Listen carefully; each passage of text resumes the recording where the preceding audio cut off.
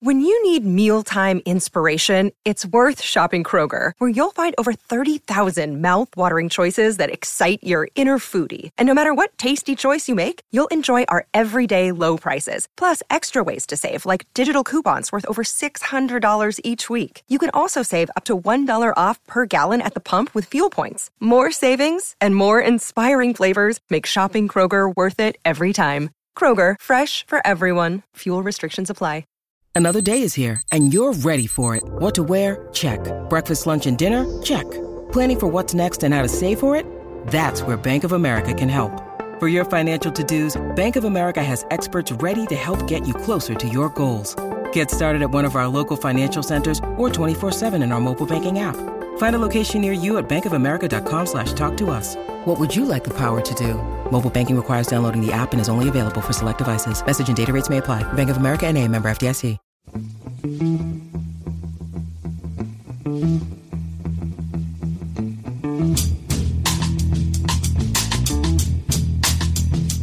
Hello and welcome to The Price of Football, the show that looks at the money behind the beautiful game with me, Kevin Day, and Liverpool University's Kieran Maguire.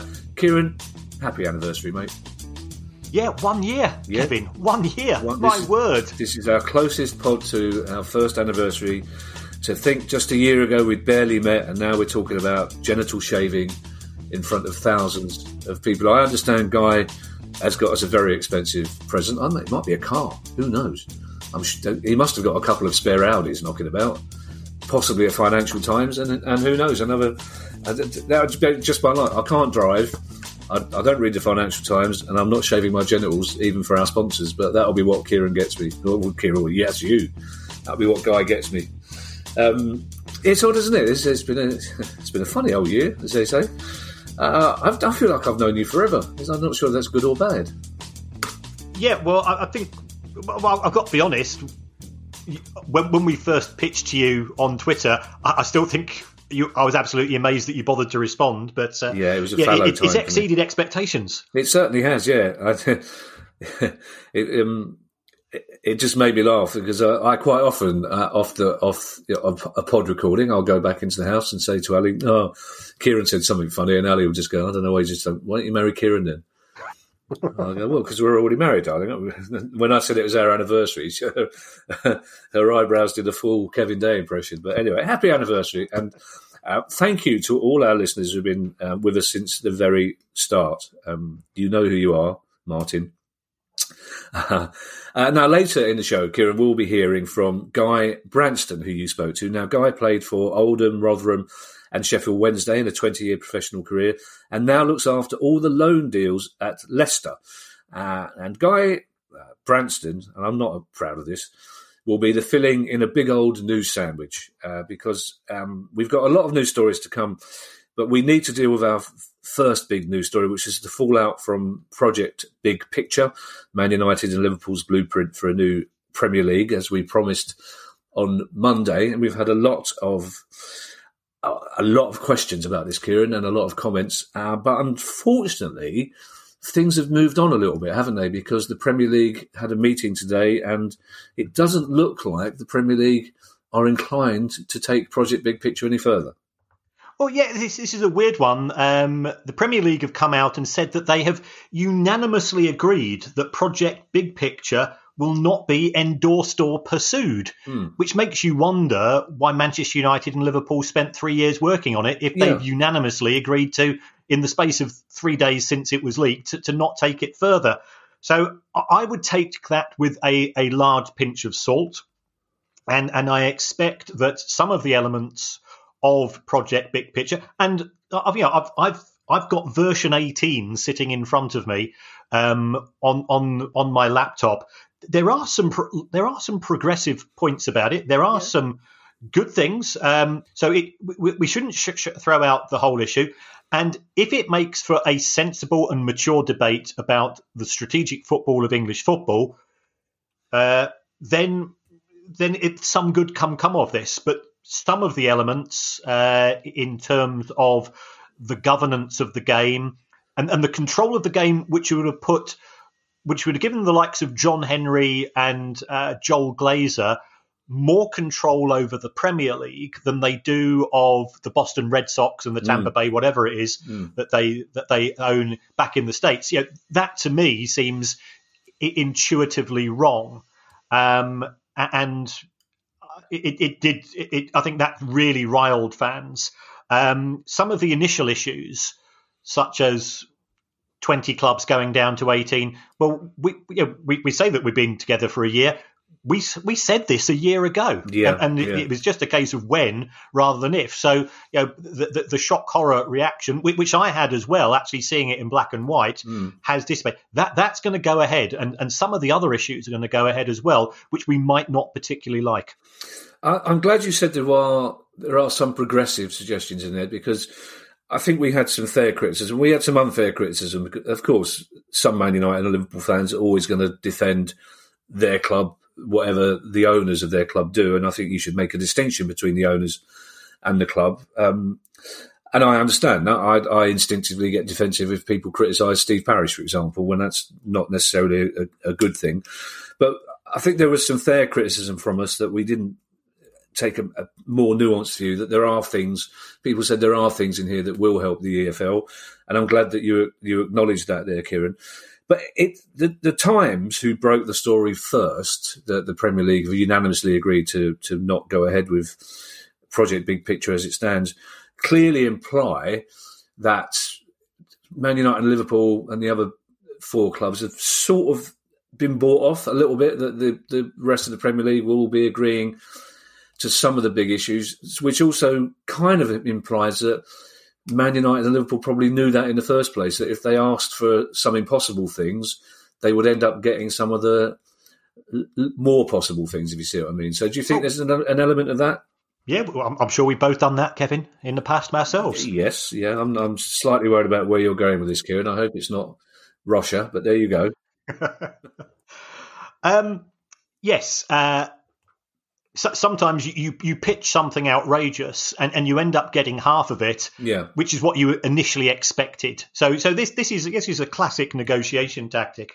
I anticipate, first of all, there will be a reduction in size of the Premier League. There will be a scrapping of the Carabao Cup. That some of the Premier League clubs who have been pushing for the right to sell their TV rights themselves, they will be given an element of that. And we've got to be honest, Liverpool and Manchester United are global brands, and they have global fan bases. And you can understand that in 1992, the Premier League had to give away overseas TV rights. They gave them for nothing, and by the time they paid for the transmission cost, they were actually out of pocket. We are not in 1992. The world has changed, and I'm not saying it's changed for the better. If you take a look at that first Premier League TV, so that first Premier League table at the end of the season, Manchester United won it, but second was Villa, third was Norwich. You heard Wimbledon finishing above Spurs, I think, and things of that nature. Can we not talk about that Premier League table, Kieran, if you don't mind? That'd be fine. Sorry. Can you just stop where you are? That's fine, thank you. Right. Digging up very bad memories, But it has changed, and perhaps we've got to acknowledge that the romantic view of sport that you and I have is one of idealists. Yes. And we're going to have to give something away, but at the same time, we need safeguards. We need a system of checks and balances. And what we have at present is too much geared towards self-regulation.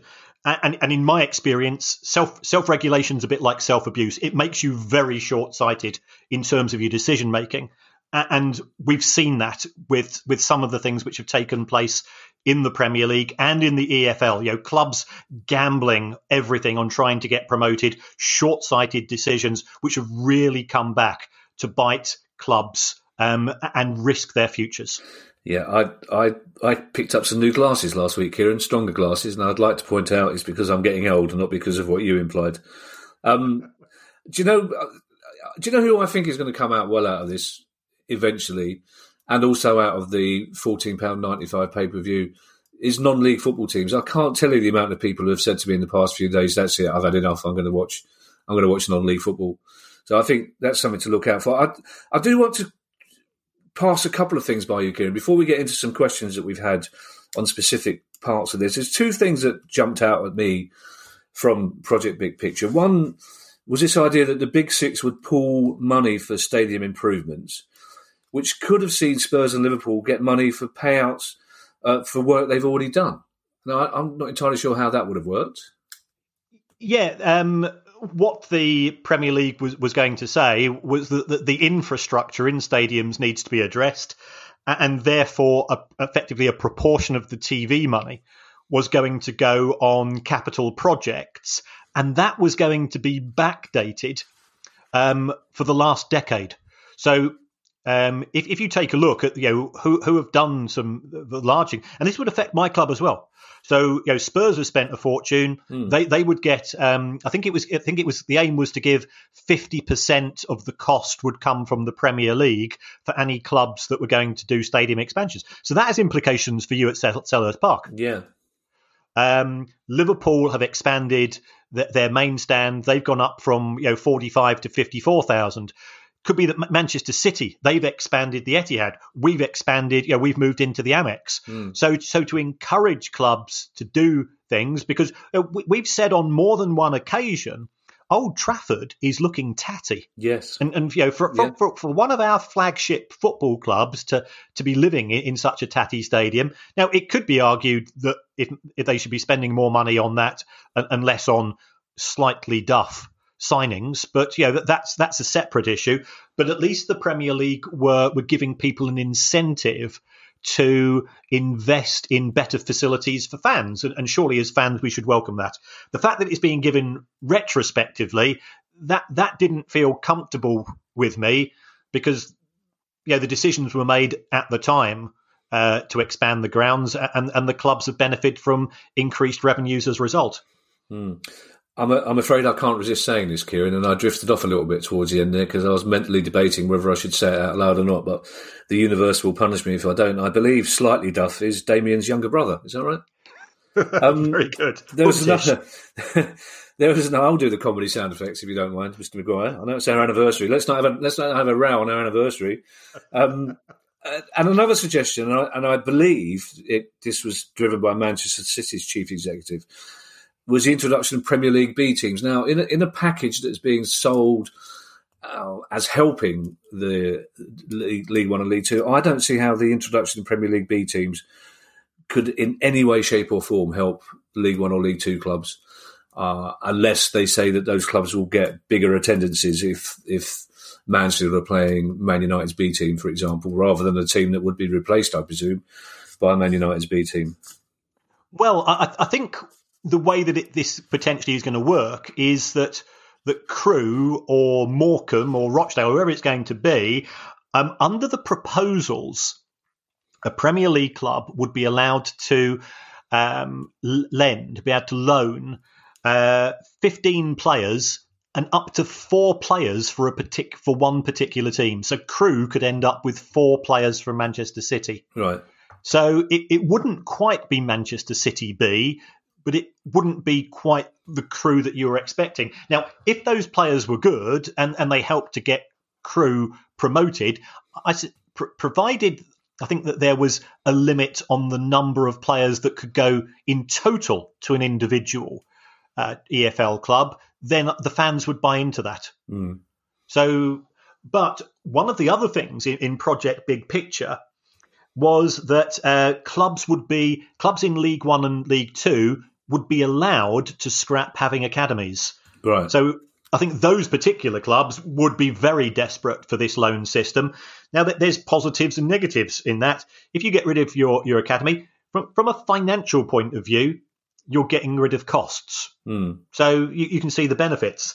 But then you look at it from the point of view of Exeter. Exeter have just made £4 million because Ollie Watkins going from Brentford to Villa meant that their add-on fee on the deal was their biggest ever transfer income. So having an academy can certainly work. It's also providing opportunities for people in Exeter and some of the more regional parts of the country who wouldn't necessarily be spotted as easily unless they went to local clubs. So I feel slightly uneasy by this. It's not just Manchester City who have suggested. I've heard this from a few parties over the course of the last few years, and I was on a Millwall podcast earlier today, and I was saying, well, what did you think of this? And their attitude was, well, if you think we're becoming West Ham B, I think you can probably gather the rest of the sentence. I can, and I concur, and I think that's an attitude that most clubs would take, isn't it? I'm guessing. You can't. It shows a basic misunderstanding of the tribal identity of English football. There's one other thing as well. Okay? I mean, Rick Parry's had an up and down sort of week, and Rick Parry's probably done as much media this week as you have, which is saying something. But basically, Rick Parry implied, and I wrote this down because Rick, and it's on 5 Live. Rick Parry basically said he blamed the Premier League for football's financial problems, in particular for the problems of championship clubs, because he said that the very dream of being in the Premier League, the very existence of the Premier League, is driving championship clubs onto the rocks, and that making it harder to get into the Premier League would actually be doing championship clubs a favour, which is an odd way of looking at things, isn't it? Yeah, because if he's supposed to be representative of the EFL to make it more difficult for them to achieve their dreams, and why do the likes of Mel Morris invest so much in Derby County, and then you've got the Coates family? It's like they want to be at the top level. He's had a bit of an up and down week, and there's been some accusations made at him, which I've felt. I'm not convinced that they are correct, but I think Greg Clark from the FA was implying that Rick Parry was trying to encourage the likes of Manchester United and Spurs to leave the Premier League as part of strong arm negotiating tactics. And if you're going to come out with stuff like that, I think you need to evidence it. So that there's a lot of rancour in the air and a lot of bad feeling. And certainly I saw an interview with Rick and Sally Nugent on BBC Breakfast, and she was giving him a good Paxman style grilling, and he was looking like he just found a pube in his Weetabix, which you won't get, of course, if you use Manscaped. And for a 20% discount, just use the code Price of Football. Good work. Well done, Kieran. Well, also, you were on BBC News last night, 6:30, the grown-up news. And I was very impressed that, once again, live on national news, you had a massive copy of your book displayed on the shelf behind you. There was one glaring omission, I have to say, on the bookshelf behind you, but we'll pass over that. Well, that's because you've not yet sent me a copy, Kevin. Haven't I? No. Oh, sorry, I asked Bloomsbury. Oh, no, this is going to sound terribly wanky. I asked Bloomsbury to do that, darling. I do beg your pardon. I'm sorry. I'm probably so far down their list of celebs that you're aware of, you're friendly with. I shall ensure forthwith I shall book a pigeon and get it sent down to you. I did have your friend Richard Foster's book over my shoulder instead. Oh, great. Thank you. Yes, Richard Foster, good Palace fan, of course. Yeah, of course. Premier League Nuggets is a very good book. Yeah. We on Monday, Kieran, we did say to people that this is not Questions Day, it's News Day, and I realise that structure-wise we're already all over the place. But we did say to people, if you have questions about Project Big Picture, please send them in. And my God, did people send them in? They really did. So I apologise in advance if we don't ask your specific question. We will be talking about this for weeks to come, so we will get round to your questions. And again, if your question is not asked, it possibly will be on next Monday's Questions Pod, but feel free to keep asking it if you don't feel we've covered it. John Lish and Jude McCarthy asked virtually the same question, which was basically, could the other 14 clubs have called the Big Six's bluff? And basically said, right, you go away and have your own league, and we'll get Rangers and Celtic and 4 championship clubs to join us and carry on as the Premier League. Potentially, yes, they could. I just wonder what we would end up with, though. I mean, Leeds United, Newcastle, West Ham, Everton, Rangers, Celtic. That would still be quite an attractive product. Yeah. So yeah, that could potentially have worked. It wouldn't have been as lucrative, but I'm not convinced that if that bluff was called, that all of the big six, he might have said, "Oh, actually, we're now Spurs." Remember, when was the last time Spurs actually won the top division? Was it 1962? 61. 61. Okay. So I could see they might say, "Well, yeah, we've had a rethink," and If it was just Manchester United and Liverpool, they are the two biggest clubs in the Premier League. They're two of the biggest clubs in the world. Yep.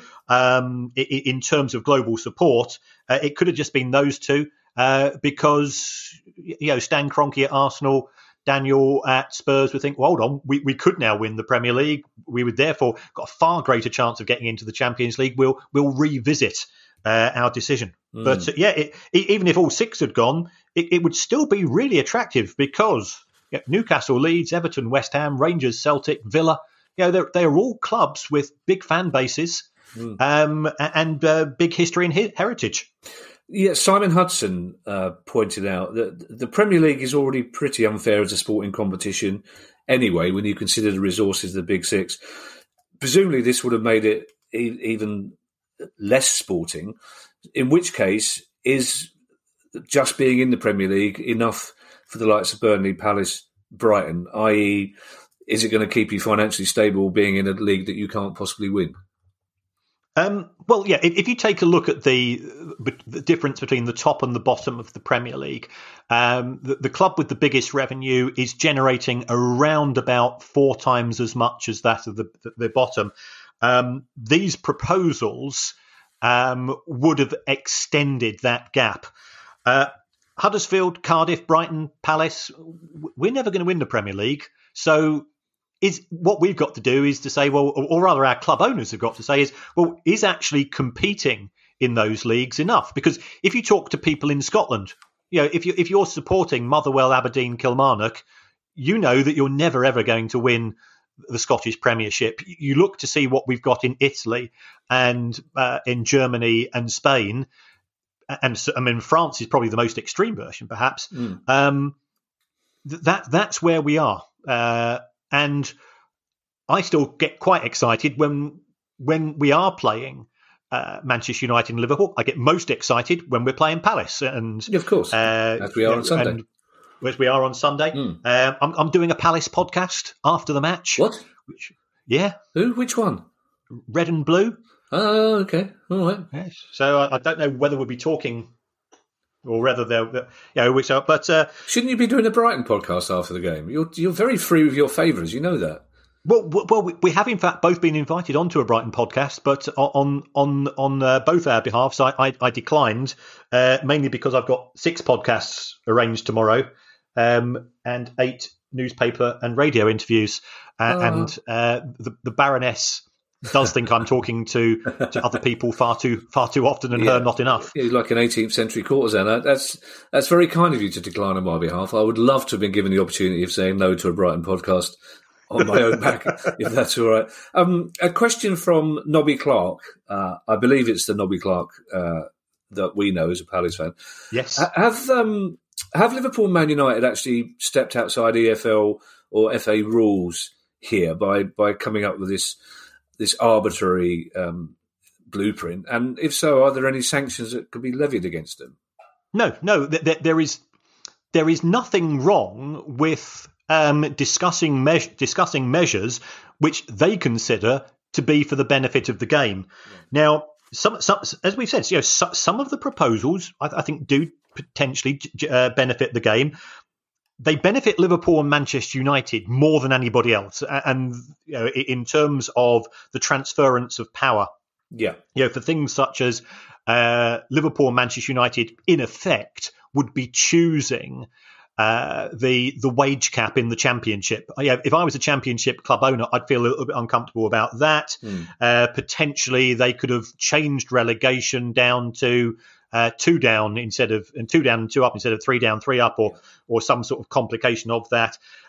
They could have moved for all of the overseas rights to be sold individually by clubs, leaving the EFL just to sell domestic rights, and that would have huge implications for the likes of Fulham, Brighton, Palace, Burnley, who whilst we've got a lot of time for the people that run our clubs on an individual basis, trying to sell Brighton's home games to Malaysia is going to be a tough gig. And having the Premier League sell everything on behalf of the clubs it benefits us proportionately more than the bigger clubs. So no, there are no sanctions unless it can be proven that there was breaches of confidence and things of that nature. Yeah, so when you say a Liverpool Man United could have enforced a salary cap in the Championship, that would have been as a contingency for giving them a massive bailout, presumably. They would have to agree to a salary cap.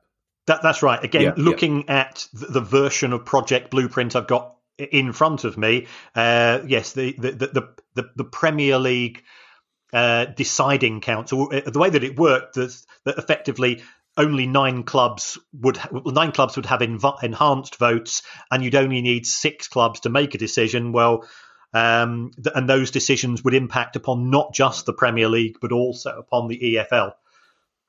Adam Duda is somebody we've had questions from before, and I think this is possibly the best question we've had, or at least the best conspiracy theory question we've had, because Adam says Amanda Staveley accused Liverpool and United of trying to block the recent Newcastle takeover bid.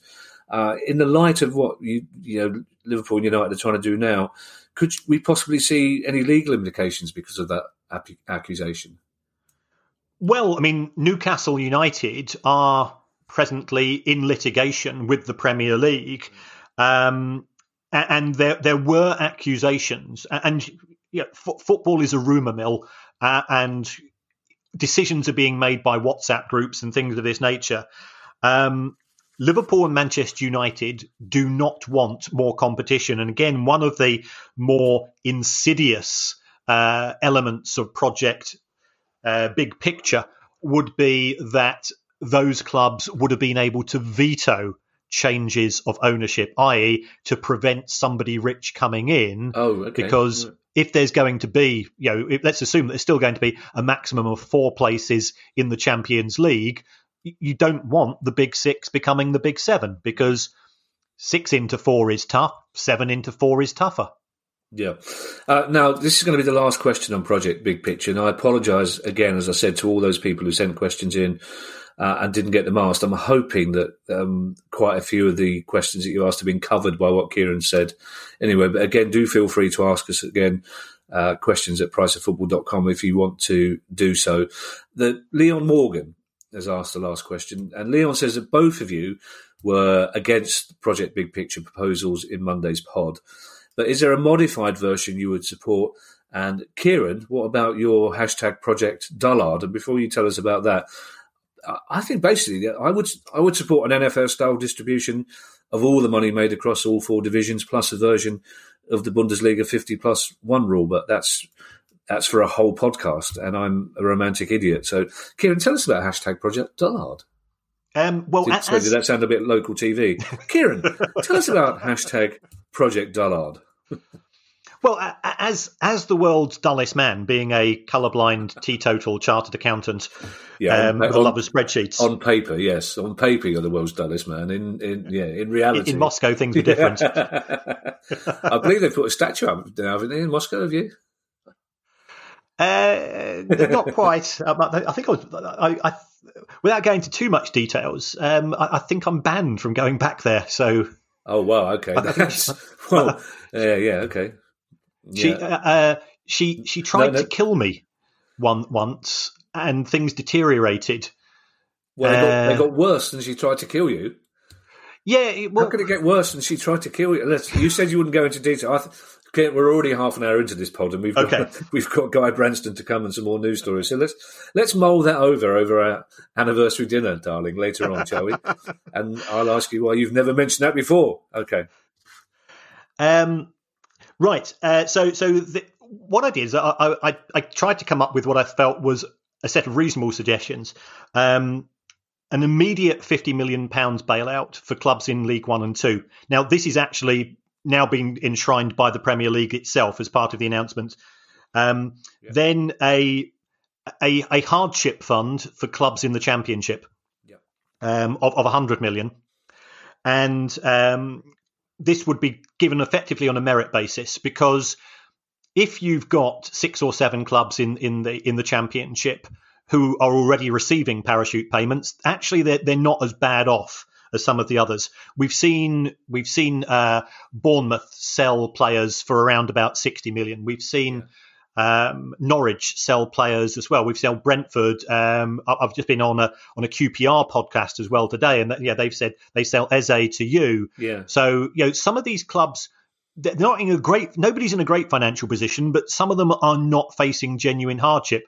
You've got the Coates family at Stoke, who have been incredibly generous and have funded that club. Well, I think they can probably afford to continue to fund that club.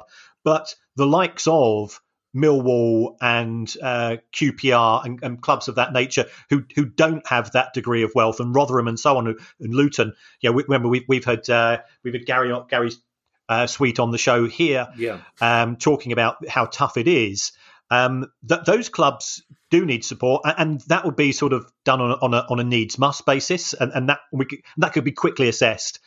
How would this be funded? I proposed a 1% levy on the gross of all football bets that are placed. That would raise, based on my calculations, about £140 million a year.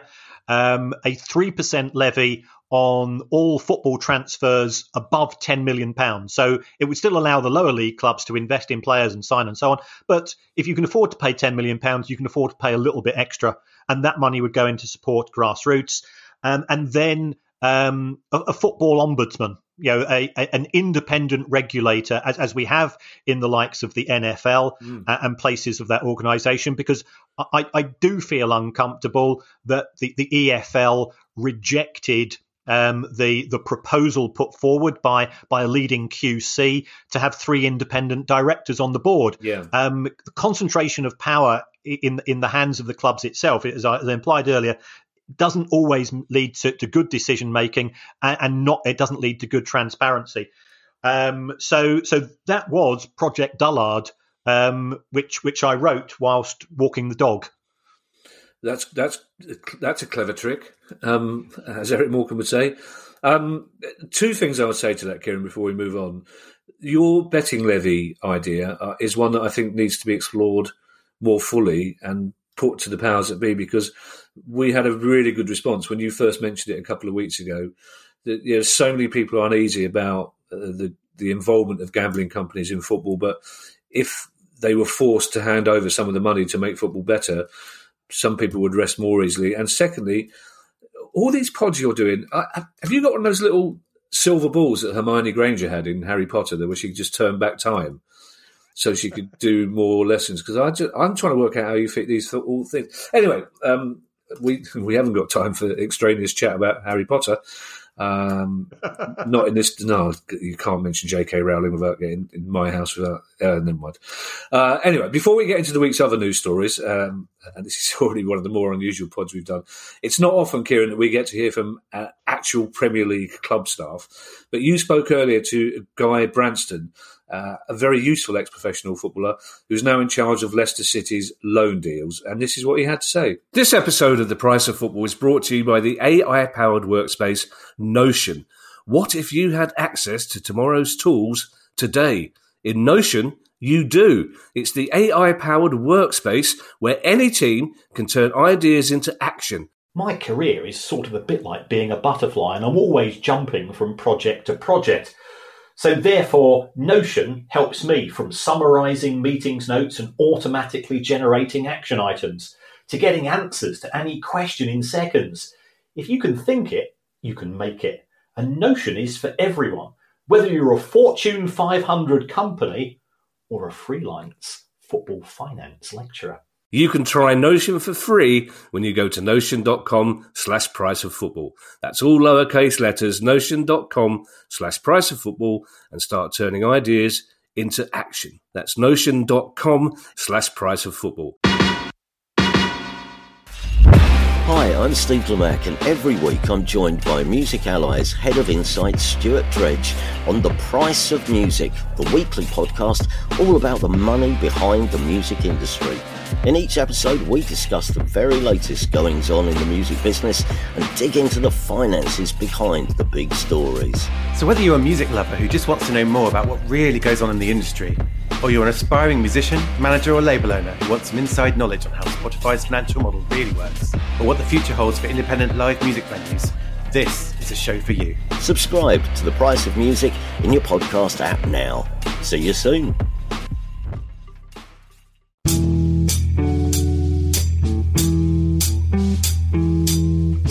Thank you so much for coming on the show. How are you? I'm fantastic, thanks. Great. So you are Leicester City's loan manager. That's right. Now, I think a lot of fans aren't really quite sure what envisages. So what are you sort of doing on a regular basis in your role? I'm managing, I'm preparing and prepping everything to do with a loan out of the club. So if we have a young lad who needs to go and play football and go and get some game time at a certain age, then I'll prep and prepare and pass on to the higher bodies at the football club to then decide if we're going to go ahead with the loan. I'll speak to the player, the agent, the family, the club that he might be going to, and get everything in line to be agreed. Right. So what would you normally be looking for? Is it sort of if he's 16 or 17, perhaps starting off in non-league or League Two, and then as his career develops? I mean, as you know, I'm a Brighton fan, and we've seen Ben White go from Newport to Peterborough to Leeds and then to Brighton's first team. So do you sort of, in your head, you can see a development pathway for an individual player? Yeah, there's not just me involved in obviously the decision making. There's various people within the football club. So you've got sporting director, 23s manager, analyst, head of recruitment, obviously the gaffer in Brendan Rodgers. So there's a lot of discussion to be had beforehand of the so-called lads' pathways. That will start from what they're doing in training to where they need to be in training to where they need to be in game time to where they need to be in the position of the football club, in the first team group, in the 23s, just outside the 23s, in the 18s. And then them sorts of groups of players that obviously there's quite a lot at a Premier League football club start to come into my understanding in my arena, and I have to start looking at where they're at and what stages they're at and where they might be in the football pyramid. Ages that you mentioned there, a bit younger than we like to loan out. We loaned out a couple of 17-year-olds last year to another academy, top academy, to get some more game time in their legs because they struggled with injury. And that's usually Cat 1 to say Cat 2 or Cat 2 to Cat 3, that sort of decision making. When we go back into the 23 group, the players that usually get loaned out are either, we don't like to say, but probably moving away at the end of the season. But there's also a group that look like they're going to make a career out of it. There's another group that looks like they're going to be in the first team group at some point. The stars, and we kind of put them into different sections in our heads, and we discuss it over the table and decide what's going to happen as the window starts to open, and as the window starts to close. Are we bringing them back? Are we letting them stay out on loan? And all the various conversations that go out. It's not just a quick and easy process, unfortunately. Right. So in terms of that decision, is it a case of you and your team and Brendan and everybody at the club, do they sort of sit down with the player and say, this is what we're thinking of doing with you, or do you sort of put feelers out to other clubs to say, well, we've got a left-sided midfield player, or we've got a striker, and you effectively put them not on the transfer list, but you make it known to other clubs, or is it the same as Football Manager, where you just sort of ping, I want a right back, and here's a list that come up automatically from some sort of giant server in the middle of the world? It's sort of some sort of magic that only football loan managers and football clubs know about. Yeah, well, we have. It's a case by case basis, so there's not one thing fits all. Very much an understanding at the football club that we don't sell our players in regards to the loan players going out on loan. We don't need to go out there and chase a deal for these lads. These lads should have the ability to attract interest. And we're very much understood about that. These lads have got to have the phone calls coming to me from various different people, explaining their interest of a certain player. So we don't go out there putting them on a list or making them available or letting too many people know about the situation regarding players, because players need to feel wanted at the football club they're at to perform at the highest level. So, I'm fully aware of that and fully understanding of that, having my own, football career as a player. You want to feel loved, you want to feel looked after, and you also want to be thought upon as a player for the future at the football club, especially when you're young. So when we have an opportunity of getting a player to a loan club, the interest usually comes from the loan club, from the management at the football club. Somebody's contacted me or contacted one of the staff, and they usually point it back to me to discuss with the football club who are interested in the whatever player. And then we'll discuss with the football club where that football club might see him fit within the team, what position. We keep it, rarely basic in regards to 1 to 11. Where do you see him playing? If you see him as a left winger, do you see him coming inside? Do you want a right footer on the left wing, or do you want a left wing on the right, left footer on the right wing? The various different details are quite important because we have them various different players that can fit that criteria. It's then understanding if them players are available to go out on loan again. Usually it's targeted, like I just said previously. Usually it's targeted by the club already interested in a certain player to fit a certain type within their football club. And like we all know, a lot of people have got opinions on football. So they'll come and discuss it with me and go, well, what do you think? Do you think he can play that way? Or do you want him to go out on loan in that position? And we've had them discussions in the past. And then if it gets to a stage where we're happy with the data from the club, we're happy with the playing style that they play, the understanding of the management that they've got, the staff they've got, the way they look after loan players, and various different other details I have to check out, then we'll go to pass it up a level. And it's for the board then to discuss with their board if the deal's acceptable. And, 9 times out of 10, it's about playing football and about the lad going out and developing as a footballer. So it's not really a relatively biggish deal. But, it's something that the boards need to discuss together because that's the next stage of the move. Then it's either agreed or it isn't. Right. I've seen the press sort of talks about, Philip Coutinho was a £9 million loan fee from Barcelona to Bayern Munich, and then they pay a proportion of wages. Are the deals sort of tiered? Would you normally say to a club that wants to loan one of your players, this is the deal, but if he pays 75%, we'll knock 20% off the amount of money we're expecting, or is your main focus on the player and the club, and you leave the money side of things to somebody else? Yeah, when I've been at football clubs before, I've handled the finances and handled the situation and done the deals myself. At this football club, my sporting director does the deals. How to answer your question, within football clubs, my opinion would be if you have an asset that's not going to play in your first team and he's an asset, why wouldn't you look for to get his wages covered or to earn off that, like the Liverpool deal? That's why a lot of these bigger clubs buy these assets, even to loan out and even to develop later on in their careers to play in their first team later on. So it's a good business model in my opinion. Even with the way the figures you mentioned, they sound big, but that's just the costings of talented footballers, and he's obviously one of them.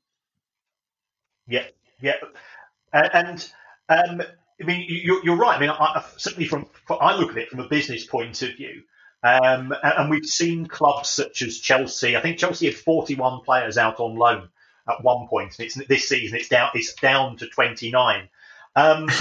It's down. Down to 29. Yeah, that'll keep your spreadsheet not going fairly busy, I would Well, suspect. Man City have 35 out, and they've got 45 to get out. So there's a massive amount of leeway in that end of the market, and they've got whatever amount of size clubs to do it with, and also with the rest of the market, and they've also got a lot of talented players. So they're going to loan these players out. Yeah, and that makes sense. I mean, the player develops, gets experience, and clearly some players develop at different points in their career. So you could have a player who was perhaps marginal, goes out on loan, he enjoys the experience and comes through positive, and then perhaps you'd reassess when the player comes back. Would that be the case? If somebody's exceeded expectations from your perspective? Yeah, I mentioned earlier about putting them in mental brackets in your mind. I look at players from my checkered football career and various working at different levels. I think I've got a reasonable read on levels and talent of players going into them levels, and I've also got by my recruitment background watching the level a lot. Kind of making sure I try and grab a game most nights. So I'm watching Crawley versus Arsenal tonight, which is obviously a Tuesday night, to see the level of the 21s and also see the level of League Two. I watched Bradford versus Harrogate last night, and sometimes you get game blind and can't even remember the teams you're watching. You always pick up one or two of the names, but there's that much going on within the industry. It's moving that quick. You've got to make sure that you're on the obviously on point with everything. And when these lads come back, you reassess, you discuss. It's difficult to say that a loan experience is negative, in my opinion, because they should be looking to learn something from the experience anyway. So even if they don't play or they go away and play and don't enjoy where they live, they've learned the living end. They go away and don't play and don't like the living end, they've learned something about themselves. I'm constantly being optimistic with them, and I'm constantly trying to look for positives within this loan experience, because I want them to go out, want to go on loan, want to come back because they want to prove themselves to Leicester City. But also, if that doesn't happen, I don't want them to just fall by the wayside. I want them to go out on loan again and prove themselves again, and keep that continuation of positive resilience. And it might sound a bit, new world and showing empathy, but I've been in situations where it's got really dark out on loan as a player myself, and it doesn't benefit anybody. It doesn't benefit the player, the club, the club that's loaned you, your parents travelling down to watch. It doesn't benefit anyone to be negative. So you've got to make sure there's a level of optimism and also a level of positivity around whatever happens out and on this loan. It's fantastic the club want you to go out on loan to go and get the experience. It's fantastic that a club wants you, which it is. It's an amazing opportunity for a young lad to get wanted by a football club. And then it's about buying into the football club, buying into the standard, buying into the players you're playing with, buying into the dressing room. All these learning experiences can only be a positive experience for the rest of your life. Brilliant. In terms of monitoring players, are you sort of in contact with them through WhatsApp? I mean, we're living in COVID world, which must make your job that much more difficult. So what have been the challenges to you that have arisen as a result of COVID? Well, one of the biggest things is you're mixing with a different generation. Your mentality is different to theirs. They're a different group. They're different ages. They're from different backgrounds, culturally as well. So you have to tap into them as people. You build rapport first. You kind of know that probably the loan's going to happen. So, I go down the training ground, I watch the training, I'm around the lads as the loan's about to happen, the lads are kind of reading that now. I've been in the job 2 years. So the lads are kind of reading that when I'm around, they kind of know things are happening, and they're bouncing up to me and having a chat with me. So the rapport's there. They know my background. They know I've coached with them and worked with them as the pathway out, like we discussed earlier. So they know what I'm about as a person, and it's really important that rapport and that engagement happens. After the deal's been agreed, I'm bang on the phone. I'm WhatsApping them from the first week or so, just quite intensely to keep them informed of what's happening. I'm making sure the process is smooth over the first few weeks. I want them to swim. I don't want them to sink. And I want them to go out and enjoy themselves as well, and not feel like we're mollycoddling them and we're over intensive on them. So there's an element of understanding and asking them, how do you feel about this, and what's your thoughts on this, and am I okay with doing this? Can I call you, at this time, and being respectful for them as lads. Someone pestering me as a player, I would have got annoyed, and but I still would have needed guidance in certain areas. And that's where I think that I come in to try and understand that because of probably the mistakes my clubs made with me whilst I was out on loan, but also the mistakes I made personally. So it's understanding them situations and having that array of loans myself. 14 I had as a player. I've made a huge amount of mistakes, but I've also made some really successful loans and, won promotions and carried on enjoying myself across the season. So there's loads of positives I take from that and try and say, listen, I did this at this situation, lads. You want to try that? Or let's, simplest of things, let's sit on the computer this afternoon and just go through the houses you might have on offer. Let's work through your hotel problem with the Wi-Fi. These little intricate details mean the world to these lads. And I've got to be that go-to guy where they feel like they can turn to someone from the football club and go, this isn't happening, why, guy? And I can go, that's the answer, leave it to me. And it's literally a click of the fingers and I'm cracking on with it for them, and they've got someone to turn to. They are young men, but they are also, they are young. And it can be quite an intimidating experience, especially if it's geographically far away from your family, from your friends, your peer group. I can imagine it must be, God said, to have that mentor, that person who you feel is watching your back at all time. I mean, what would you say has been your craziest, your loan experience in terms of the role that you played? I know you've been involved with loans and development at a number of clubs. I've had quite a few crazy ones, but we was organising a deal for a player when I was at Chesterfield to go to a non-league club, and they were the up-and-coming non-league club that were paying lots of money. So going back to the previous conversation about sometimes looking for gaps in the loan market and looking for gaps in the financial element, I thought I'd drag some money back for the football club. At the time, the chief executive left me to it with the deals. He said, always try and return 75% of anyone's wage. At the time, the player's wage was about £200 a week. So I obviously dragged back his wages, and I made sure within every successful detail that the player had, what I mean by successful detail is appearances, goals, assists. I tried to crank up the money each month of nearly £100 to £50. The non-league team were desperate for this player. They were ringing me constantly. All the warning signs were there that this deal was really potent and really bubbling to happen. So I thought I'd push it as far as I could, and if he didn't go, he didn't go. We've only missed out on the wage, but everything else was a bonus. And I got everything signed off, and he ended up getting injured in the first minute and missing about 3 months, and ended up costing us money in medical insurance.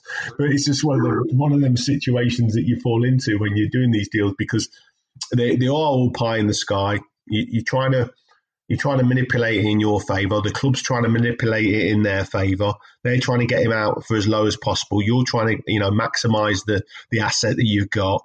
And difficulties-wise, coming across, various people you speak to at football clubs, sometimes there's all sorts of characters getting involved in these lower league clubs, and you're trying to deal with one, then another one's ringing you up whilst you're talking to that one, and offering you £50 more as the deal's going on. So there's loads of different stuff going on behind the scenes that people just don't see.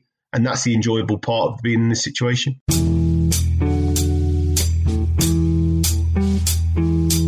That's really interesting. I mean, back in the day, loan deals were very simple. They've become a complicated old process, haven't they? I mean, Premier League clubs in particular have got... I mean, Chelsea must have 30 or 40 players out on loan at any one time. So I know Mark Bright at Palace is in charge of looking after where our players have gone and the players that we've got in and looking after the needs. It's become a sort of mini industry in football, hasn't it? It is, but if you think about it, these players are assets of the club. So there is a business element to take into consideration. But one of the things which really came across to me from talking to Guy is that he was a player who'd been out on loan many times himself. And from his own experiences, some of them were terrible and some of them were good. We're also dealing with young men. And it's a case of making sure that their welfare is taken into consideration. That there are too many people who are, we spoke about gambling, who are getting bored and getting sucked into gambling and things of that nature, who are not looking after themselves. If we take a look at the 18 to 35 year group, the biggest cause of death amongst men is suicide. Yeah. So it is good to hear, and I was really impressed by his genuine care and concern. He wanted to be their sounding board without being their mum. And yeah, I've met Guy before, and he's a very decent human being, which and again, so many football players or ex-football players, everybody throws them into the same bunch. They're greedy. They do it. But people take a few headlines from the tabloids and they tar the whole industry with that particular brush. But there are good people in football looking after other people in football, and Guy's one of those people. Yeah, and what's changed as well, a friend of mine, Martin Gritton, he's a very good footballer who played for clubs like Grimsby, Plymouth. He says what's different, it's like if you've got a player going on loan from Palace, for example, or Millwall, going to Exeter or Yeovil, there's a big difference for a 19-year-old who's been brought up in Croydon going to, again, Exeter.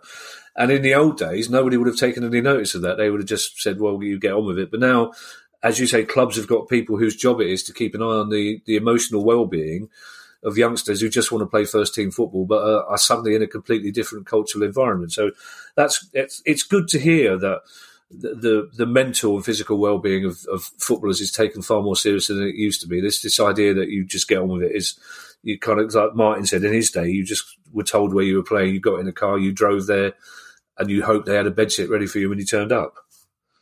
Yep, absolutely. Yeah.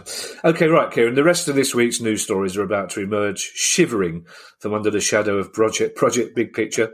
It's like when the ghost of Christmas Present, the two little raggedy figures from beneath the cloak of Christmas Present. There wasn't a metaphor I was expecting to use.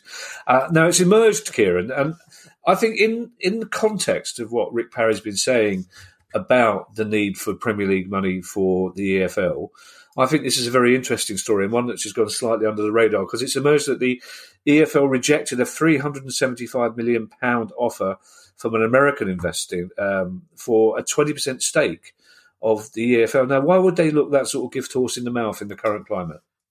Yeah, this was a very strange one. This was from a Texan private equity company.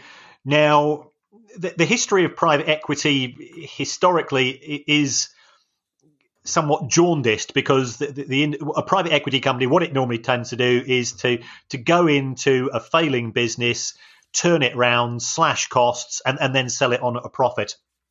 But what we are seeing these days is that they're looking at the entertainment and the sports industries and trying to build them. So this was weird in the sense that the only way that this American company would have been successful would have been if the EFL was successful. So the plans were to get really involved with selling the broadcasting rights, to making the EFL and its clubs more of a well-known brand, and on the back of that, increasing the commercial revenues and things of this nature.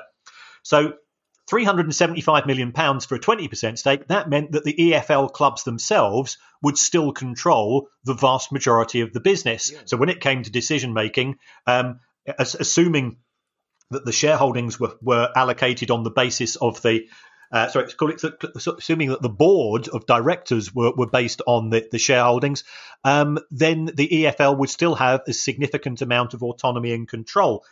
So nobody knew about this, but then you wouldn't necessarily expect to be told. And then communication was stopped on Friday. Right.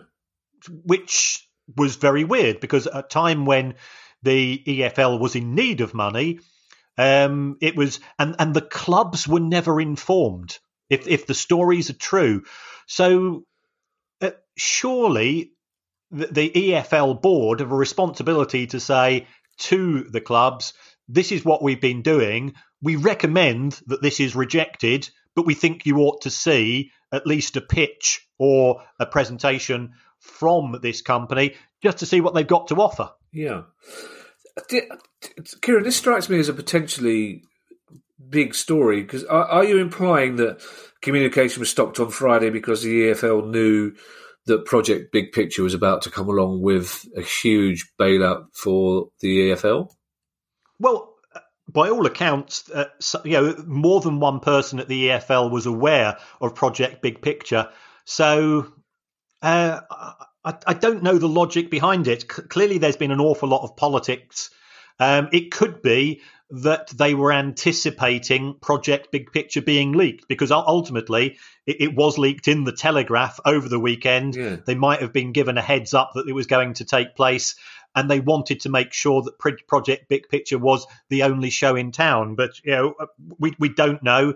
Again, if we had independent directors, I think yes. you'd feel slightly more comfortable that the interests of all the clubs and football as a wider concern were being taken into consideration. Well, do you know what, Kieran? I know we have journalists who listen to us, and I'd make this plea to actual professional journalists out there rather than us two, who will check a couple of tweets.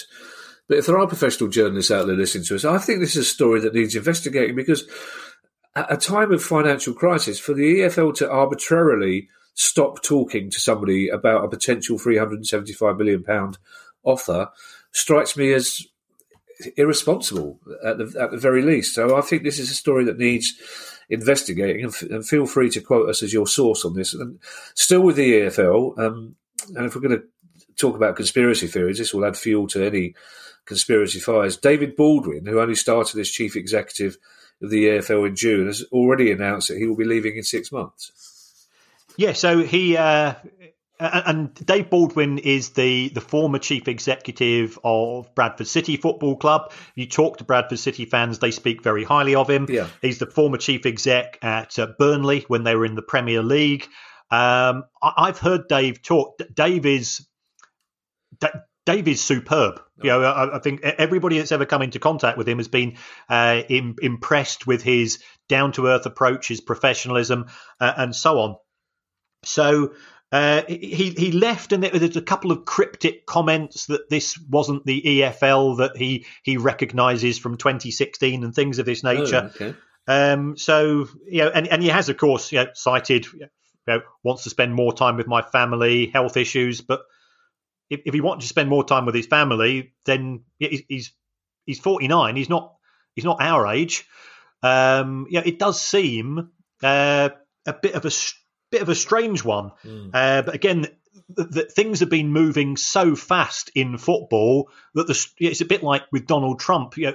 The stories become old news and a byproduct of bigger things within hours. Yeah, tell me about it. As somebody who spent the day writing on Have I Got News For You, I know that feeling exactly. The EFL is increasingly becoming a more and more mysterious story, isn't it? So, again, I make the same plea to journalists listening. Now, Macclesfield Town, local businessman Robert Smethurst has acquired the assets of Macclesfield Town. Has that got any significance at all? Yes. Well, the good news is we said we were hoping that there was going to be a Phoenix club to take over from Macclesfield Town, and Macclesfield FC are going to be that particular club. Excellent. It looks like Robert Smethurst has acquired the assets, i.e. the stadium, so that's where they're going to play. Brilliant. And that's good news. And Robbie Savage is going to be the head of football. So, Robbie lives in that way. I used to sometimes bump into Robbie when I was getting the train back home, because he'd be doing BT Sport, of course, at 3 o'clock on a Saturday afternoon. And by the time I got back from the train from Brighton to London, he'd be heading back to Wilmslow, where he lives, just round the corner from me. But Robbie is going to be effectively sort of the front of house as far as the new football club is concerned. I think that'll be quite good in terms of generating interest. Robbie's he can be a bit of a controversial character, but he is very charismatic. So we wish them all the best. We do not want to see any football club go out of existence, but if it is going to go out of existence, we want it to come back straight away. Absolutely, yes. I was going to exclusively reveal that we're hoping to talk to Robbie Savage on our next pod about this, were it not for the fact that producer guy just tweeted him, basically. So anybody who follows us was able to see producer guy said to Robbie Savage, "Fancy coming on for a chat?" Which apparently is how you go about these things. I didn't know that. I thought there were more clandestine avenues, but no, apparently you just tweet them, and the producer guy is the one with all the money. It's astonishing, isn't it? Well, that is good news for Macclesfield Town. And I suspect, Kieran, for a lot of Macclesfield Town fans, probably the limit of their ambition is a season in the Championship, and realistically, the limit of their ambition is probably surviving in League One. So thriving in a lower league at their traditional ground is probably just as good for many Macclesfield Town fans, I would have thought, wouldn't you? Yeah, sure. And I think they're going to be starting in the northwest counties. So they could be, but depending on what results are going to be, they could be playing against Bury's Phoenix Club next season. Good, So it could be. Yeah, that'll be quite a romantic match. I think I might try and get there. Yeah, they could be playing against Stalybridge Celtic, who my cousin plays for. Now, the Scottish FA has taken out a £5 million loan from Santander. Before you explain why, £5 million doesn't seem a lot in the current circumstances. I mean, it would be handy for me at the moment, I have to say, but it doesn't seem a lot for the Scottish FA. Well, this has been secured, by the way, over Hampden Park, by the looks of things. Oh, has it? So it's a mortgage style of loan, with nothing wrong with that. I think it's really just to give the Scottish FA a bit of working capital, because matches have been taking place at Hampden in front of empty crowds. Yeah. They are down on money. They have commitments to grassroots football in Scotland, much of which has effectively been put into hibernation. So it's just really money to see them over, what we all hope will be a relatively short period of time. Yeah, it's interesting to hear you say that Hampden Park is being used as collateral, because like many pub experts, I thought Hampden Park was owned by Queen's Park. I think it's now been bought out by the Scottish FA, though. I think they bought it a few years ago. That's disappointing. I'll have to change my pub patter. Penultimate story: Manchester United now have an official, Mark Hugh, buy now, pay later partner. Yeah, I mean, and this makes sense from United's perspective. That they are trying to get partners in practically every industry. And whilst people will say, well, Manchester United should be concentrating on matters on the pitch, given recent results, if you generate more money off the pitch, it allows you to put more money into signings and into recruitment. Manchester United have more business partners than any other football club, not only in the Premier League, I think, and probably in the whole planet. Oh, wow. And that's why their commercial department is acknowledged as being the number one. I'm assuming that buy now, pay later is a fancy way of saying credit card, isn't it? I think this is for goods as well as actual loans. Oh, okay. So effectively, it's sort of one of those glorified HP companies. Right. Okay. And finally, a US entertainment giant has bought Stella Group, which is one of the biggest football agencies. Yes, I think we've been saying we felt that the backside was falling out of the transfer market, and therefore agents would be suffering. There's also been the issue that FIFA appears to have its laser beams set on agents because they're threatening to set a limit on fees. And I don't know whether you've been seeing some of Gary Lineker's tweets this week. He's been saying, how can agents work on behalf of both the selling club, the buying club, and the player? So agents have been in the line of fire, but Stella Group are by far the largest. And remember, agents do make money as being being player representatives on an ongoing basis throughout their career. And when we had Jonathan, who's an agent on the show, he sort of explained the role that they can play. So the reputation of agents, and again, easy target, a bit like highly paid players, is is tarnished by the wrong-uns, and unfortunately it's an industry with a large number of wrong-uns. But Stella, I've seen their finances. It is very profitable, and it could be that this entertainment group has taken the view that Stella could use its foothold in football to go into other sports and also to go into your industry as well, to act on behalf of clients. Much as I love Gary Lineker, and I genuinely do, I think it was probably episode 2 of this pod where we discussed how agents can act for the buying club, the selling club, and the player. So we're ahead of the curve. Questions at priceoffootball.com is what you need if you have any questions for us about any aspect of football or about your club or about Project Big Picture. If you think we haven't covered your specific query. Before we say goodbye, Kieran has his usual farewell. Thank you. Once again, folks, thank you for all your feedback. Thanks for your reviews on the Apple Podcast app. If you do enjoy the show, we genuinely have fun doing it. It does take a fair amount of research and time to put it all together, but we do that with a smile on our face. If you give us some reviews, give us that 5 stars on the Apple Podcast app. It helps us get up the charts. And when we're trying to get the likes of Robbie Savage, although this might actually prove to be an own goal, if we're trying to get Robbie Savage on the show and he sees that we're doing well in the charts, he's more inclined, as are other guests, to respond to us our random requests on Twitter and come forth and come on the show. So if you're enjoying it, and also if you think that there's ways that we could improve it, just put that on the Apple podcast app. You give us 5 stars and then give us the advice. Stop talking less. Talk less about Russia. Talk less about anything else in particular, or tell us what you do like, or just say. You say 2 words. Great show. Eyebrow raising. It makes no difference. It's the 5 stars that matter. It's due to the funky algorithm that Apple themselves use. But apart from that, and far more importantly, look after yourselves and look after your loved ones. We're all going through a tough time at present, and we've got to look after each other. Yeah, and more importantly, 2 things. If you're in the mood for giving out 5 stars, then Kieran and I both have a book that would love a 5-star review on Amazon. And even more importantly than that, happy anniversary, mate. Been a pleasure. And you, Kevin. It's been an absolute honour, and I've learned a lot. Oh, me too. See you, mate. Bye-bye. Bye-bye. The price of football.